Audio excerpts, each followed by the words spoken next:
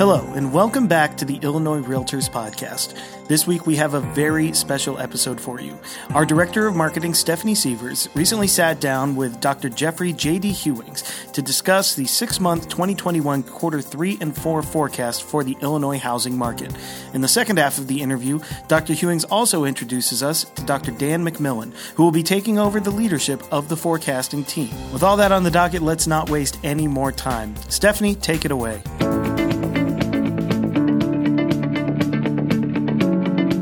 I'm Stephanie Sievers, and for the last 10 years, I've been working with Dr. Jeffrey Hewings to provide our members and the public information on Illinois housing stats. The first half of the 2021 housing market has been unlike any other.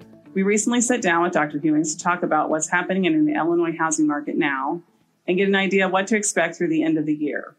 He'll also share information about changes to the forecasting team and introduce you to Dr. Dan McMillan, who will be taking over next month. Welcome, Dr. Hewings and Dr. McMillan. With everyone watching for trends in the housing market, you created a 6-month forecast looking through the end of the year. What can we expect in terms of home sales and prices? We have been looking at the next 6 months to see what is likely to change and what is likely to stay the same. And essentially, our analysis reveals that the continuation of the current trends is probably the most likely outcome, with the exception that we'll see the usual end of the year decline in sales volume. This happens almost every year. And price changes will probably mute a little. They will still be positive, but they will not be as large as they have been in the early and mid parts of 2021. Is the market cooling, and what is happening in terms of consumer sentiment about the market? The market has, I think, remained relatively hot, to use the current term. And consumers seem to be remaining positive. But what we've noticed is that the media tend to jump on a single month.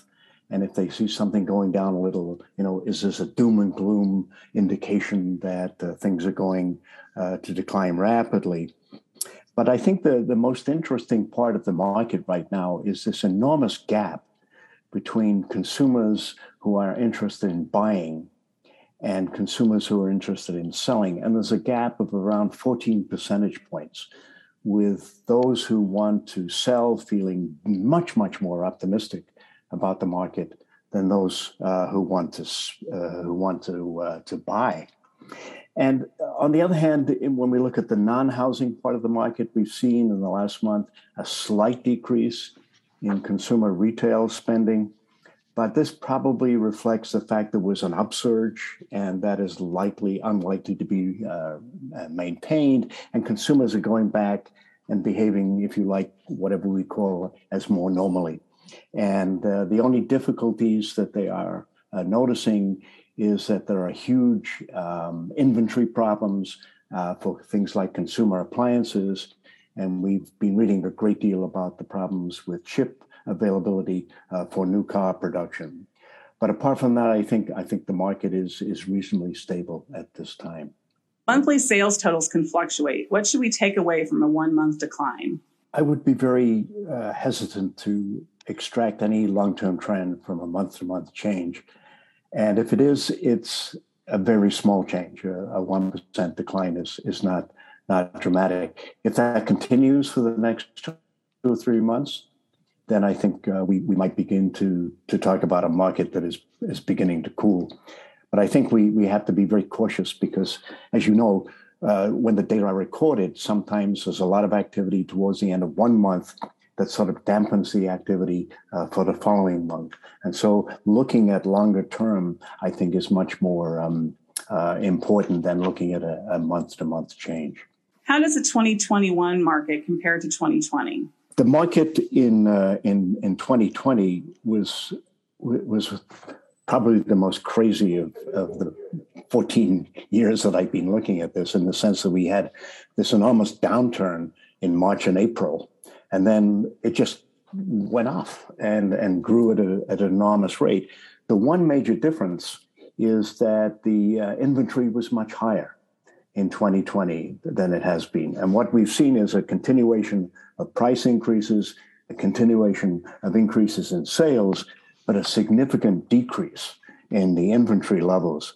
And I think this is probably one of the major concerns in the market right now, so that if sales begin to decline, it may not be an indication that people are softening about their attitudes towards the market, but they've just become a little frustrated that they can't find properties that they want to buy. The amount of variety available is not very high. And I think this is a real concern. One of the things that I think is interesting about this market is that with low interest rates, you would expect a lot of demand. And that is certainly being the case. But a lot of that demand is coming from people who are refinancing. And over 50% of mortgages that were issued last month were refis. The other aspect of this is the sort of interesting, that's sort of accelerating the demand, is the fact that Fannie Mae has now announced that in any underwriting decisions in the future, they're going to take into account an applicant's rental history. And if they've had a very good history, that will result in them getting much higher ratings. So this is a real incentive to attract more people, and particularly renters, into a market which is already suffering from very, very tight inventory. Available inventory has steadily declined over the last few years. What's causing that decline, and when can we expect inventory to improve? I think there's no one reason, but I think probably the most dramatic thing that has happened here is in contrast to when we came out of the 2008-2011 recession. We had as much as 18 months of inventory on the market in any one given month. And that took a number of years to remove. But we were already beginning to see tight inventory at the start of 2020. And so this has been a continuation of the trend where the inventory rates over the last year have declined anywhere from 30 to 50% from already low levels to even lower levels. And so I don't think there's any expectation that this is going to change very much over the next 6 months, because the supply of new houses is dampened. We have a lot of people who become risk averse, and they don't want to enter the market right now. And even more importantly, I think we have a lot of people who are looking at the market. They want to maybe upgrade the house. They want to move to a larger house or to a different location. And they just don't find the variety of properties that they want to move to, so they're staying put. And so all of these things are dampening the supply side, but the demand side is continuing to grow in terms of demand. And so this is putting that tension, which is probably largely responsible for the uptick in prices. Available inventory has fallen as low as a 1.7 month supply statewide. What's considered a healthy supply? That's a question that I really have not thought about as I say, oh, if we get to this level, it's healthy. But when I look back at the last several years, it seemed to me that somewhere between 3 and 6 months seems to be a sort of a comfortable level. But the problem is that you've got different availabilities, even during those times, in terms of price points. So one of the things that we're noticing right now is for properties over $700,000 in Chicago, you've got an inventory which is 4 or 5 months in length, whereas the overall inventory for Chicago is 1.7 months. And then when you look at the lowest priced houses, you have inventories of 1.1 months. And all of those rates are about half what they were this time last year. Is the market seeing different trends at different price points? Not really. I think when we look at the price points, I think the inventory problem is pretty similar. It's 1.2 to 3.4, which is not a humongous range, except for the highest price, where they are around four months. But these inventory levels, I think, reflect a couple of real concerns that the price escalation has essentially removed a lot of properties from the lowest level. And so that you've got two problems. One is the supply has shrunk because people are not putting their properties on the market, but the values of those properties has increased, so that the house that was 180,000 is now 220,000. And this is really going to dampen, I think, the ability of a lot of first-time buyers to enter the market, because even with low interest rates, they may not be able to qualify even for one of the lowest priced houses. So that makes it very, very difficult for new people to enter the market. It's good news for people who want to sell their properties because they're getting much more than they anticipated. On the other hand, for new entrants to the market, it is dampening their ability to affect a transaction. With forbearance agreements and eviction moratoriums coming to an end, what could that mean for the Illinois foreclosure activity? Is there a backlog of foreclosure cases that could impact the market? And how might that compare to previous foreclosure spikes in years past? We've been monitoring the foreclosure activity, and in the last 6 or 7 months, the inventory has begun to rise again, but it's way below the levels that we saw at the end of the Great Recession. And certainly, given the legal procedures involved in Illinois, even increases in foreclosure filings will not result in properties coming to the market perhaps for several years. I mean, it sometimes takes as long as 6 years. The other aspect of this is that a lot of people are very concerned about the forbearance requests. And last month, the Mortgage Bankers Association announced that they had been declining for the last 19 months. And in June, they had dropped below 2 million. And the interesting question here is, what about those that are remaining? How many of those are going to be solved satisfactorily with a renegotiation of the mortgage length or the mortgage rates? Or will they end up going into that foreclosure inventory? And that's unknown. We don't have any information about the characteristics of those properties that are still currently in forbearance.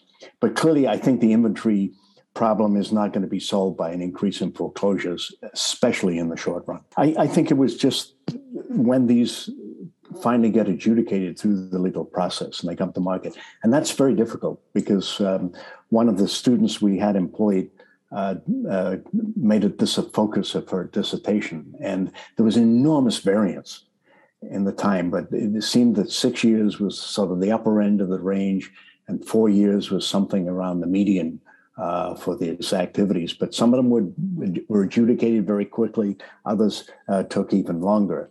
And so trying to forecast the length of time they go through the legal process is very difficult. And as you know, last year, a lot of legal activity was halted because the courts were closed. So we may have a backlog coming starting through the process, but it's really not going to make a significant difference to the inventory over the next 6 to 9 months.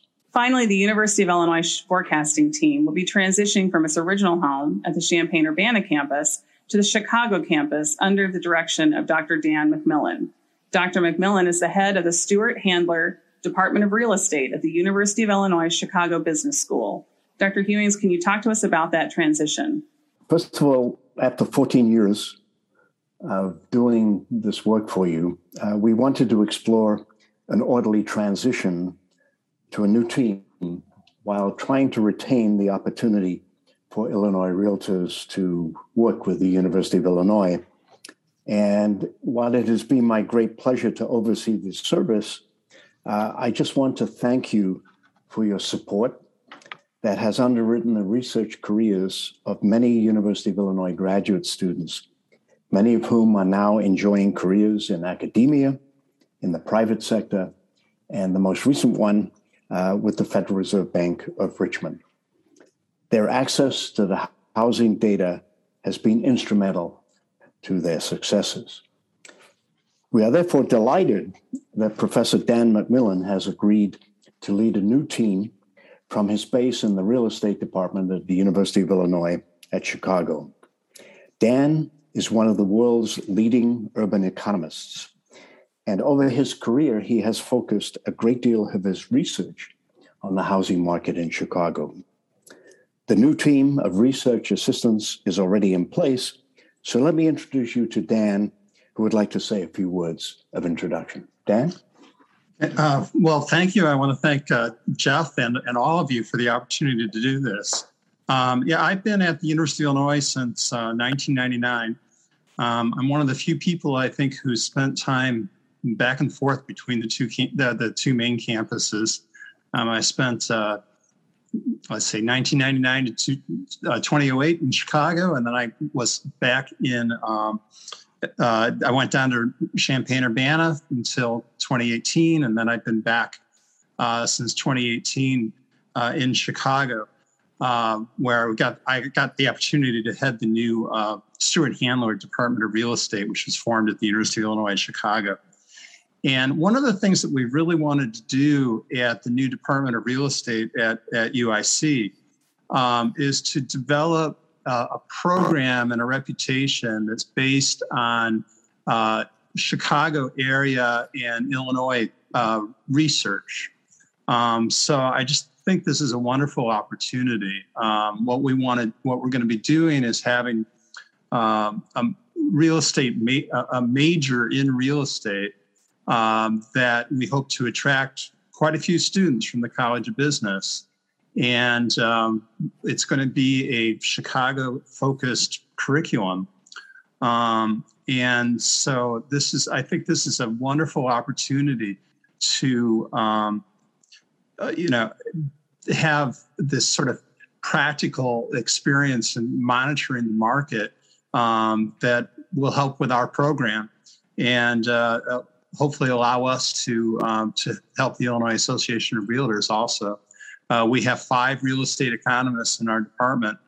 I'm the most Chicago-focused of them, but they all have a strong interest in Chicago area research. I'm really looking forward to continuing this. So, I'm really excited about the opportunity. I want to thank Jeff and everybody for allowing us to do this, and I look forward to working with you.